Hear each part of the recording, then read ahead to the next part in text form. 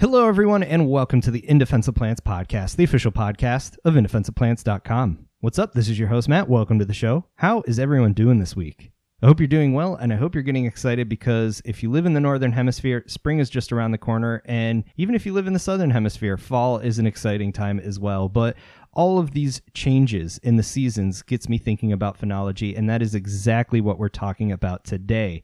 Phenology can be defined as the study of cyclic and seasonal nature of phenomenon, especially in relation to climate and plant and animal life.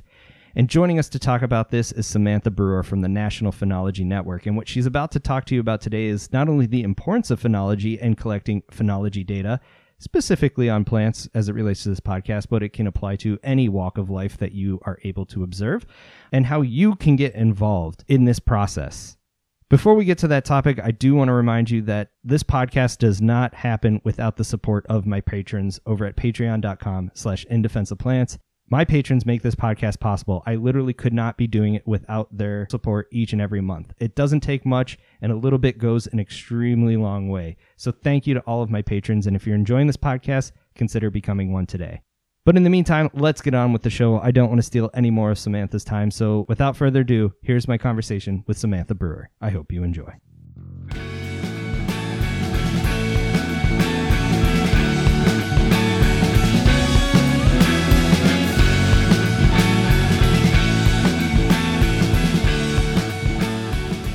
All right, Samantha Brewer, welcome to the podcast. I am really excited to pick your brain today, but let's start off with an introduction. Tell everyone a little bit about who you are and what it is you do.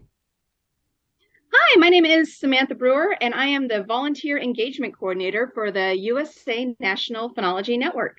So I help volunteers all across the country collect data on the seasonal changes of plants and animals in their area. Excellent. Music to my ears, and I'm really excited for my audience to find different ways they can get involved in this project. But let's start with how you got here. I mean, what is your background? What got you interested in phenology? And why is it important for you to be working at a place like this? Yeah, so I have a master's degree in biology from Northern Arizona University. I've always been interested in actually animals, so it's fun for me to be on a plant podcast. Welcome. And I've been kind of an educator in varying capacities over the past 10 years. Recently, I was an educator at Reed Park Zoo, and we needed a way to monitor the plants and pollinators that were visiting our pollinator garden. Especially because we're planting milkweeds to provide breeding habitat for monarch butterflies. And that's where I first heard of the National Phenology Network. We used their citizen science program called Nature's Notebook to collect data on what the milkweed were doing as far as like different seasons and when they're flowering and when they're fruiting, and also the phenology of the monarchs. So were they breeding? Were the caterpillars growing? Were they pupating? At the pollinator garden. And so it got me really into actually what plants meant or really the connections that people can make with plants, because I learned so much about plants just by going out a couple times a week and looking at them very, very carefully and recording how they were changing through the year. And so when the opportunity came to apply for the network to be able to help other people be able to learn about how cool plants are and be able to develop their relationships with plants, I was really excited about the opportunity, and I'm really glad that I get to do that now. Awesome. That's really cool. And welcome to the green side. You know, as they say, it's addicting. Be careful what you wish for. But, you know, regardless, I mean, as someone with a biological background, it all matters, right? And we just kind of pick which camp we want to rest in for a period of time. But, you know, you start thinking about things like phenology and you realize how interconnected and how important it really all is, because you got the plants emerging, you got the pollinators, any amount of seed dispersal you want to add in there. You got to figure out like the timing on these events. And so, you know, phenology is an interesting thing because you say it in a group of people. Most people probably don't know that word, but on some level they get what it means. But let's dish it out easy enough. What is phenology, and why does it factor into your life so heavily? That is an excellent point that you made. That is what I love to tell people is phenology is one of those words that no one knows what it means, but most people actually do know the concept. So phenology is the study of the seasonal changes of plants and animals in relation to their environment. So we have our seasons that we usually talk about with spring, summer, fall, and winter. As the seasons change, the plants and animals around us change with the seasons. And the stages that they go through are generally repeated year after year after year, right? So in the spring, you might have flowers appearing, for example, on redbud trees, followed by their leaves, and then their leaves will change color in the autumn. And then the plants will go dormant in the wintertime. And we can usually expect around this time of year, we'll start seeing some of our favorite flowers emerging, or we are expecting when our favorite bird is beginning to appear after their migrations. So yeah, most of us are familiar with the concept. The word itself is new to a lot of people. Right. And, you're hinting at something really important there is this power of observation, whether you're hearing something new, smelling something for the first time that year, or, for most of us, it's going out and, oh, look, they're blooming, or, oh, look, this warbler is back. That's really exciting. And, that in and of itself is really exciting because it connects us back to nature. It connects us to like the ebb and flow of the seasons and time. I mean, seasons are a relative term depending on where you come from, but things change over time. But more than ever, it's becoming very important to understand phenology and how it changes over time and what things can alter phenology of an organism, regardless of which organism it is you're paying attention to. And so how has, you're relatively recent in your job, but phenology is something you've probably been thinking about on some form for a long time. How has that kind of changed since you've gotten involved in the world of biology and now, thinking of phenology professionally? The world is a vastly changing place, and everyone's noticing it's happening a little bit quicker, whether they want to admit to what the cause is or not. Yeah, absolutely. I continuously find that the more I learn, the less I know. And that definitely is the case with phenology. So it is, right? So especially when you think about living things, right? So sometimes I studied birds while I was in college, and then it's okay, well, it's not just the birds, right? You have to think about where the birds are living and the ecosystem that they're living in and what foods are the birds eating, right? So you have kind of these tiers where you think about creatures at the organismal level, and then you can think about them with their environments in an ecological level. And then with phenology, you add this kind of really cool element to it when you're thinking about these living things and their environment, and that's time and their reproduction and their behaviors and how these change as the climate around them changes as well. And yeah, you're right. It's not always, seasons can depend on where you live. It's very, very different if you're closer to the equator versus if you're up in the tundra. And so the phenology for these different organisms is definitely based on where they're found and what climate that they're used to. And that is important, especially when you're considering climate change, right? And so you can have shifts in phenology. So for example, some plant species, it depends on the plant, right? But some of them will know when to have timing of their phenophases, or how their phenology is expressed.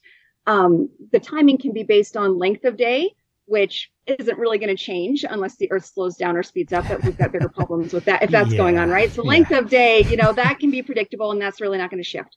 But other plants will also depend on the temperature around them for how they conduct their life cycles. So some plants will need a certain period of coldness in order to be able to germinate, and other plants will kind of gauge how warm it is around them when figuring out, I keep saying they have brains, right? But plants are living things just like we are, and they're reacting to their surroundings, right? So other plants will use how long it's warm enough for them to determine that it's safe to be able to put out blooms. And so if we have changes in our climate where spring is appearing early, or spring conditions really where it's that length of warmness that plants will bloom, if that happens too early, then you'll see kind of phenological shifts where plants are starting to bloom earlier than they used to. And that can have big long-term implications, not only with the plants themselves, but the other living things that they're interacting with. Sure, yeah. I mean, I can envision a plant blooming either too early or too late for their obligate pollinator, or, switch it around to the animal side. If a plant that a hummingbird relies on is blooming earlier than they're arriving, then they suddenly get there and they're like, wait, where's my food? Yes, exactly.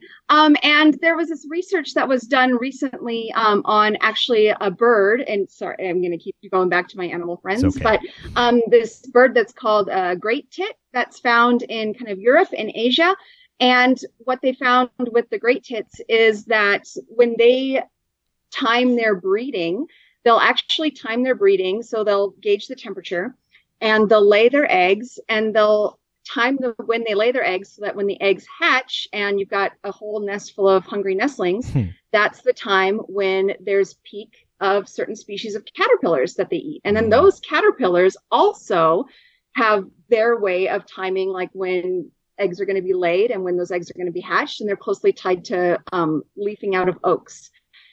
And what they found in that research is that in the Netherlands specifically, there is a shift where the caterpillars are appearing earlier, and the birds are also starting their breeding earlier, but the rate of how quickly the caterpillars are hatching, they're coming much earlier than the birds are. And so there's a mismatch where there's not enough caterpillars for the birds' eggs. And it's not everywhere that there's great tits that's happening, but in the Netherlands specifically, they saw those patterns.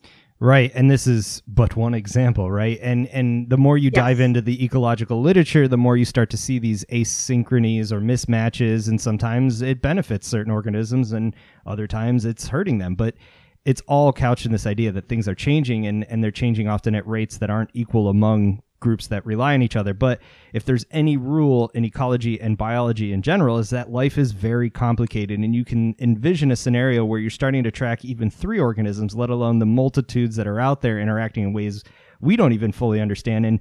And this becomes very intimidating really quickly. And that's where places like the National Phenology Network come into play, and why they excite me so much is because no group of scientists has eyes everywhere, nor can they be everywhere all the time, even in their little research area. But what you all seem to do is leverage the power of citizen science, the power of observation that really anyone can be involved with. So talk to me a little bit more about like the National Phenology Network, and more specifically Nature's Notebook.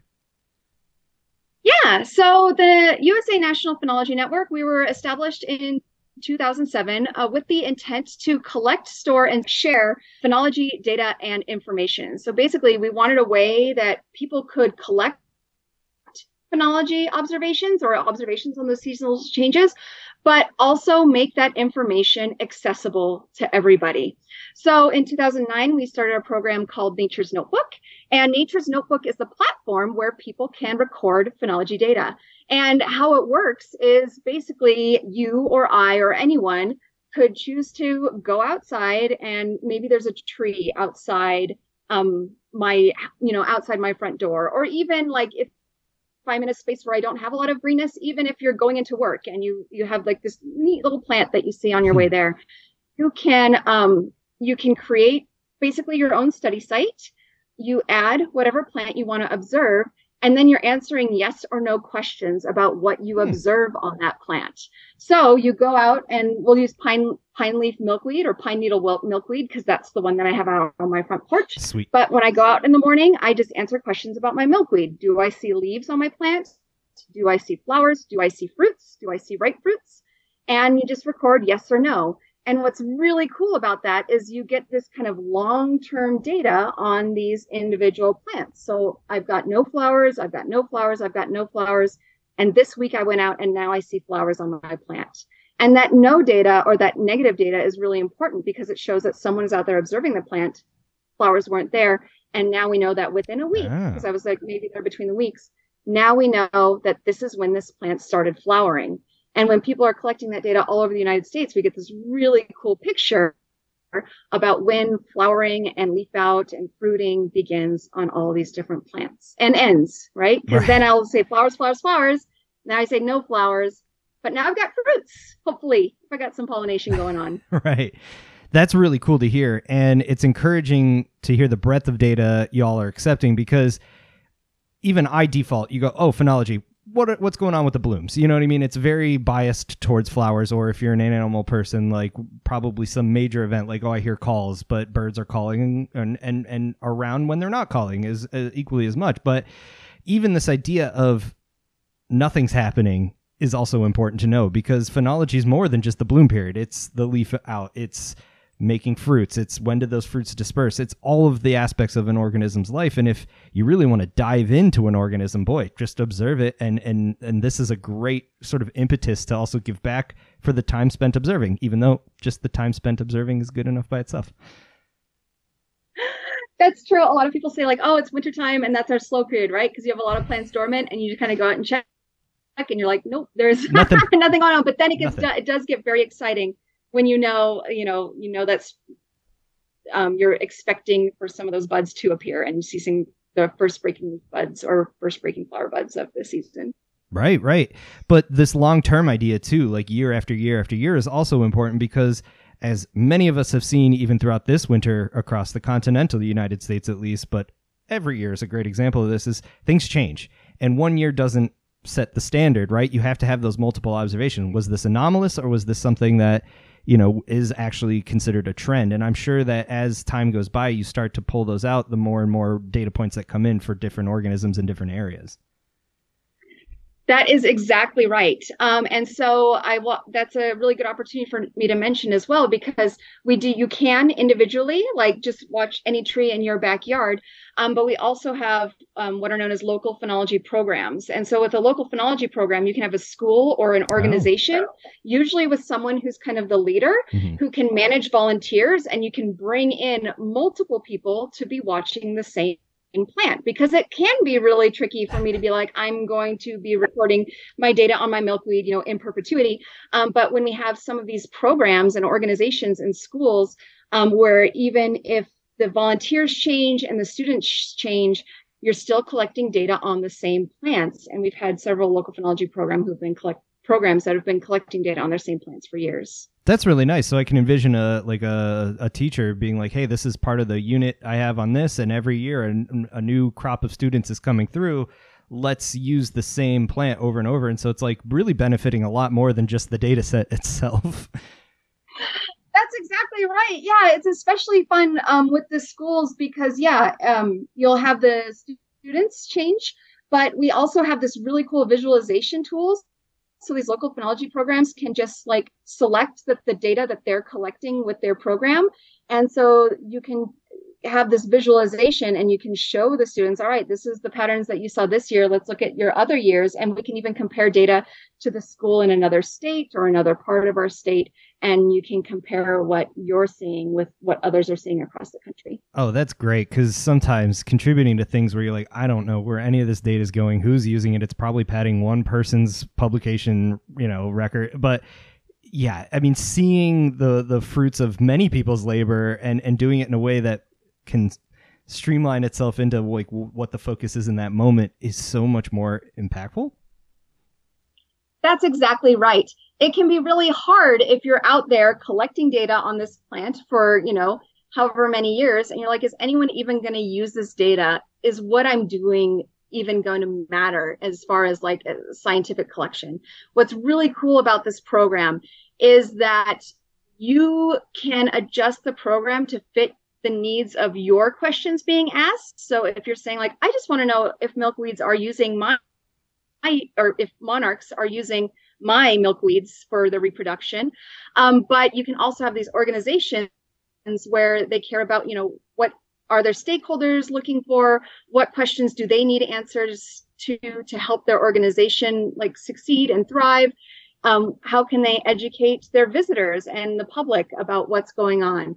And so they can answer questions that are relevant to them, not necessarily you're just putting data in the universe and you're hoping that someone uses it. Now, with that being said, we do have specific campaigns where researchers are looking for specific questions on specific species. So, for example, we have the Red Bud Phenology Project. We have researchers who are looking at what's going on with the phenology of red buds. We have one campaign called Quercus Quest, where we're looking at the phenology of different oak species. because that's really important for their relationship with other oaks and with insects and with fungi. And so some of the data you collect, yes, specific researchers are looking for, but some of it can be just to answer your own questions or the questions for the organization or school that you represent. Right. That's awesome. And so basically it's benefiting anyone that really wants to use it within the realms of, what's available. Oh, yeah, absolutely. You could actually go to our website right now and you can download every single piece of data that's ever been collected with Nature's Notebook.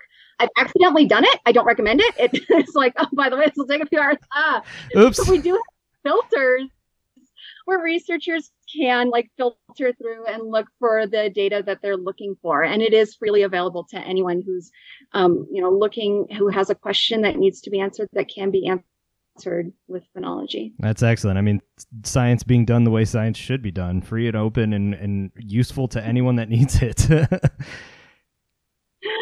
Absolutely. And that's one thing that is important to us as well, is getting those diverse perspectives for the people who collect the data, because even the way that what it means to you, like the personal meaning to you for collecting these data, or a cultural meaning in your community, can be really, really important. And so I learn all the time about why different organizations are collecting phenology data, what questions they want to answer, their motivations for doing so. And it's just so diverse, and it's wonderful to be able to experience, like, you have these little team green plants, and people who are slowing down and looking at them carefully, often for the first time, and just that wow factor of, I had no idea that this is how fruits formed, or that even that these plants had fruits, because most people just think about what's at the grocery store, but fruits are much more interesting than the ones that we eat. That's really neat too. And it's almost like an unintended consequence, and consequence being a non-value term in this case, is really the social experiment too, is why do people care, right? And what do they care about? And that to me is also really interesting, because that gives us insights into like the collective temperature of our culture. Yeah, absolutely. And that is a question that I am interested in. There's a lot of social science that goes into that, which we would be very interested in collaborating with people with. Right now, I just have anecdotes really of what we learned from the observers, but it is something that we're interested in, is, what is it that motivates you? And especially because we're looking at long-term data collection, and a lot of our volunteers have been collecting data for a long time. And they all do it for their own personal reasons. Different organizations do it for their own organizational reasons, but we're grateful that we have that available to them, and that they do get some sort of fulfillment from being able to make these observations and contribute these data. That is excellent. Yeah. And, when you think about the bigger context of what's going on, and how to get people more connected to nature, because, for better, for worse, people are spending more time indoors. They're a lot less observant in many cases of what's going on outside, because, our world is buffered against nature. We don't have to rely on it as directly as we once did, our ancestors once did. But I can't think of a better way to connect to a plant than to spend time observing it. And a lot of people that are not plant people will say, well, plants are boring, they don't do anything. And you realize how untrue that is the more time you spend around them. They're very dynamic organisms. It's just on timescales that aren't as readily apparent to casual observation, but not forcing, but really focusing in on a single individual, or maybe a stand of trees in your neighborhood, will reveal things about nature to you that you always unexpected. I can't even predict what the things that get revealed. And so that must be a big component of what you do as coordinating volunteers and hearing these stories day in and day out. Oh, absolutely. Especially when you're training volunteers, right? So oftentimes you might have a volunteer come to your organization because they believe in your organization, and they're like, oh, this phenology thing is cool, I'd love to learn about it. And when you're training them on, it's funny because it's one thing, when you go outside and you see your tree that you're familiar with, but it is another thing when you stop for 10 minutes and really look at what you're noticing on that tree. And even though it is those kind of yes, I see leaves, or yes, I see flowers, but no, I don't see fruits. when you're going out regularly, you really do kind of develop a relationship with your plants. And that is what I would like encourage if you have any listeners who are like, I've never really thought about it that way, or I've never really looked at my plants that way. When you go out and just pick like one plant, you're like, all right, I've got this one plant that I kind of take for granted. I walk by it every single day. And when you stop and look at, when you actually, even once a week for like 10 minutes, just stop and look at it and pay attention to what it's doing and how it's changing, you really do get to know it. And then your first year, it's like kind of awkward because you're like, I don't know, is that colored leaves, or is that, I did that a little bit. I was like, is that even really a fruit yet? And then I came back next week, okay, it's growing. Yeah, that was the fruit. And so you have your very awkward, like, initial stage of observations. But then as you continue through the years, like, you really get to know it. And we do get emails sometimes where people are like, by the way, like, my saguaros are not producing as much or as many blooms this year as they have with previous years. Do you guys know why exactly? And people do start to notice, like, just like anyone you care about, these plants that are out there that you learn to care about, when something changes, it's like, hey, wait a minute, like, this isn't its usual patterns, like, what's going on? And so it's an opportunity for people to always ask questions and always be curious and always be learning more about what's going on around them. Totally. I mean, that just the why. You may not have the answer. In fact, scientifically speaking, from most plant perspectives, even well-known species, we don't have answers for most questions you could possibly ask. But just being able to get to the point where you're asking why is miles ahead of most others that aren't paying any attention. And you never know what could come from that investigation. It could be a whole new career path. It could be a whole new set of friends you're making at the local library or laboratory where you're saying, you're just bugging them every day, like, in a good way. Hey, what's going on here? What's happening? Or, so I think of this blog I read all the time, Bug Tracks by Charlie Eisman, who has been on the podcast in the past, and just walking around neighborhoods, I mean, lawns that aren't hyper cared for, you see something using a plant, maybe it's munching on something or visiting a flower, and you record that insect on top of the observations you're making, and suddenly you're like, we didn't know that insect used that plant. And so the power of observation leads to many, many new discoveries, and some of them, again, the blank spots are far larger on the data set than the known data points are. Oh, yes, you're absolutely right. Like, it's amazing. We can't always say, like, yes, we do know the reason why that there's no flowers, or we know why, this plant leafed out exactly when it did. We don't always have those answers, but finding those patterns is oftentimes the first step, right? And so when you have just thousands of people collecting data all across the country, and you start seeing these patterns, that gives scientists something to go on at least to try to find, like, what could be a potential correlation, or why is this animal suddenly appearing here where it didn't before, or why is it not appearing anymore? Especially when you have people keeping records of the animals, like I mentioned, you're keeping track of the same plant through time, but the way that people track animals, it's a little bit different because you're not necessarily seeing the exact same animal every time you visit your site. So the animals, you're still recording the phenology of the animals, and maybe it is, right? You could have birds that are in a nest box that you're recording their phenology for. But in general, though, if you're recording, yep, I keep seeing these birds here, and now for a couple of years, I haven't been seeing them, or I haven't been seeing as many. Once again, you're starting to form those patterns of where those birds are appearing, when they're appearing, and if they're disappearing from areas as well. Yeah, because who knows? Again, scientists don't have their eyes everywhere, nor can they. And oftentimes it's concerned public that comes up and says, hey, I've noticed this. Could be something, could be not. That really sets us on a stage for trying to understand something better. But you bring up a good point about, like, where you're at and what you're observing. And I'm curious because I know, like, sometimes iNaturalist, for instance, is more concerned, or at least has a bigger focus on things occurring in the wild. But, in a city, the closest wild organism is probably pretty far away in a lot of cases, or, a place you don't want to go. Is there room in the National Phenology Network and Nature's Notebook for cultivated specimens, for instance? I'm thinking of plants like street trees. If you're just observing street trees, do you make a distinction, or is there like a part of the form where you're like, oh, no, this is planted, and just keep note that it wasn't here naturally per se? Yes, that's actually a really good point because that data is available for you to submit. So when you make your, like, if I'm a backyard observer who's observing at my home, and yeah, it's just some of those planted plants around the city, you can actually enter your details about your site, like how far are you from a road? Are you in an urban landscape or a rural landscape? Or are you like, way out away from people? And even if your plants are regularly watered or not, right? And that is really important because scientists do look at that. They look at the phenology, if the phenology is different in urban settings versus out in like wild settings.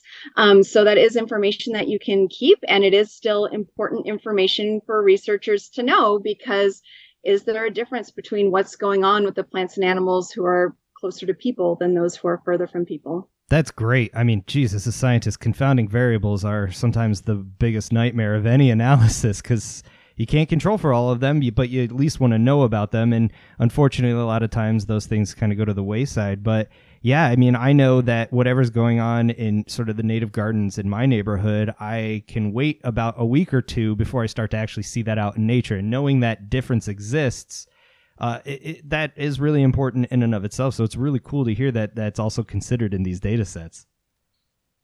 Yes, absolutely. And I think I'm really glad that you mentioned that, because it is a concern some people have. They're like, nobody cares about this, planted tree on my street. But for one, some researchers are looking for that information specifically, but that's your tree that's near you that you're seeing every day, right? And so even if it's something that's important to you, and if it's something that you want to learn more, it still matters. But yes, if in the broader context, you're also looking for what can scientists use? Yep, absolutely. We can look at what's going on in those urban landscapes. Sure. I mean, the human environment is expanding year after year after year. And so many more of the organisms we share this planet with are going to be interfacing with us in bigger and bigger ways. And even just understanding how street trees behave, and are their phenologies different? Are there some things to be concerned with? That, to me, is also a very interesting question. I mean, it doesn't always have to be this idyllic sense of nature for it to be meaningful. I mean, again, it could be just, how do these plants behave on a porch versus in the ground somewhere out in the countryside?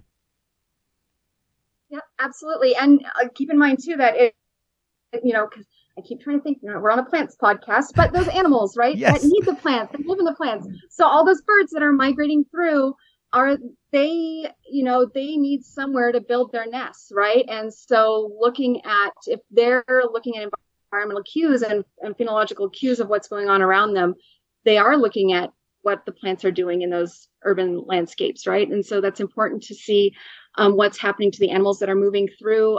So the phenology of the plants affects the phenology of the animals, and asterisk also the fungus and, the amoebas and all the other little creatures and tardigrades that we can't even, fathom, or we can't even record. But it matters on that much bigger scale as well. Right. So here's a scenario where you're helping people connect to their local environment in some form or another, but they're also contributing to seemingly endless amounts of investigations, questions, and all that stuff.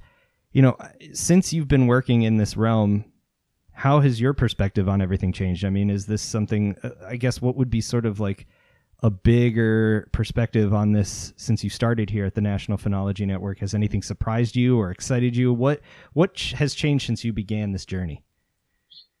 The biggest perspective shift for me.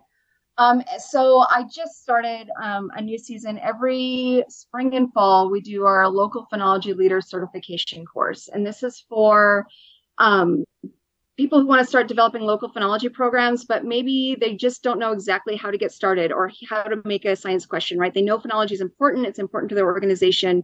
But just a little bit of like, how do I get started with Nature's Notebook? How do I engage and train volunteers? How do I collect the data? Because we do have rigorous sets of protocols for people to follow and definitions for what is a flower and what is a fruit. And so getting to learn about all these projects that are so important to them, like every project is like someone's baby, and they want it to like survive and thrive and grow and learn. And And so like helping them get the organization needed to get their program going. And then we also put out like a survey for our local phenology programs of like, how did your program go? How can we help you? How can we support you? And so then I get to hear from these leaders still like, after a year or, hopefully several years of like, these are the things we've learned. These are the patterns that we're seeing. This is how many volunteers we were able to engage and what we learned from them. And so being able to see people get started and so excited to learn about the seasonal changes happening in their area, and then being able to actually record the data and then look at their graphs and seeing it happen is really, really cool to see. And so it's nice to kind of get that view that's just outside, because I'm here in Tucson, Arizona, right? And our plants are, relatively kind of weird compared to most other phenological plants when you think of that. So I've learned so much about so many plants that I have never even seen in person, just from the people that I interact with and them telling me about what's going on with their plants in their area. So that's been really, really cool. That's incredible. And yeah, hopefully a little bit of that plantiness is rubbed off on you. You're observing things in different ways. I have some plants that I'm very, very fond of now. And I do have a lot of fun looking very closely at them and like, oh, little tiny flower buds, like the little tiny baby flower buds. They're really cool when you see them for the first time. So I definitely have garnered a much greater appreciation for the complexities. And, plants, I was one of those, like, plants don't really do anything. I know better now. Plants do a lot of things, and it's so cool to see it and experience it. So I've really enjoyed that. Wonderful. I mean, that's a journey in and of itself. And yeah, it's ecology, it's biology, it's all connected, and all of it matters. Plants arguably matter a little bit more, but no, I mean, again, as long as you're observing and connecting to the natural world, something good is going to come of that. And at the very least, you're contributing to a bigger picture idea. And it doesn't matter which little chunk or camp you want to hang out in, but just be out there observing, and better things can be done from that, because a more informed populace can make better decisions and make more noise in the right direction, hopefully. Absolutely. Yeah. The more people you have the chance to observe, and then when you observe these plants, you learn how neat they are and just how different and expressive they can be. It helps you learn and care about them. And then when we all care just a little bit, even if it starts out with just one little plant, it can help us start to care a little bit more about the bigger picture and our just global ecosystem as a whole, which is just a wonderful thing. Yeah, especially when you start to realize just how fine-tuned some of it is. It's gives you some important perspective to maybe motivate. But with motivation in mind, for my audience that are jazzed, they want to get involved, they want to start observing and contribute data sets, kudos to those who are already doing it. Is this something where you have to download a form, or is there an app? Like, how do people start getting involved in the process of data collection and submission to Nature's Notebook? Yes, absolutely. If any of your viewers would like to get started, they can go to naturesnotebook.org or download our Nature's Notebook app. You'd be prompted to create a site, and your site is just wherever the location of your plants are. And then you can add whatever plants and animals you want to observe. Some people have a lot of gumption and they'll add a ton of plants. I always encourage people, you can start slow with just a few, and you can always add more plants that you want to observe to your site later, because even if you have a site with 10 trees, it might be good to start observing one tree at a time, and then you can add the rest of the individuals as you get kind of accustomed to it.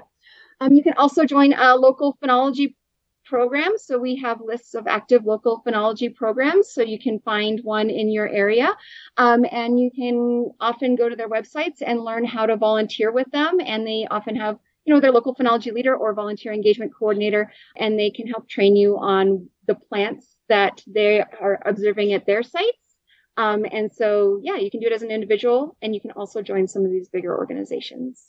That is excellent. Samantha, thank you so much for telling us about this. Thank you for talking about your journey, and thanks for all of the work y'all are doing over there. It is so important to have these long-term data sets, because we can't go back and make up for the past, we can just make sure that in the future we're collecting as much data as possible, because you really never know how this stuff is going to be used, whether that's to inspire a new crop of students or a scientist looking to answer some heavy-hitting questions. It all matters. It's all important. And without the National Phenology Network, it'd be a lot harder. So thank you so much. Absolutely. Thank you so much for having me. This was a pleasure. Great. Well, hang in there, stay healthy, and keep up the amazing work. We really appreciate it. Thank you. You too. Cheers. All right, fantastic stuff. Once again, that's the National Phenology Network and Nature's Notebook. You can do it through a web browser or you can do it through a smartphone app. And the great thing about the smartphone app is you don't have to be connected to the internet to collect the data. You can collect it out in the field wherever you are, no matter what your service is, and then come back to Wi-Fi and upload the data that way.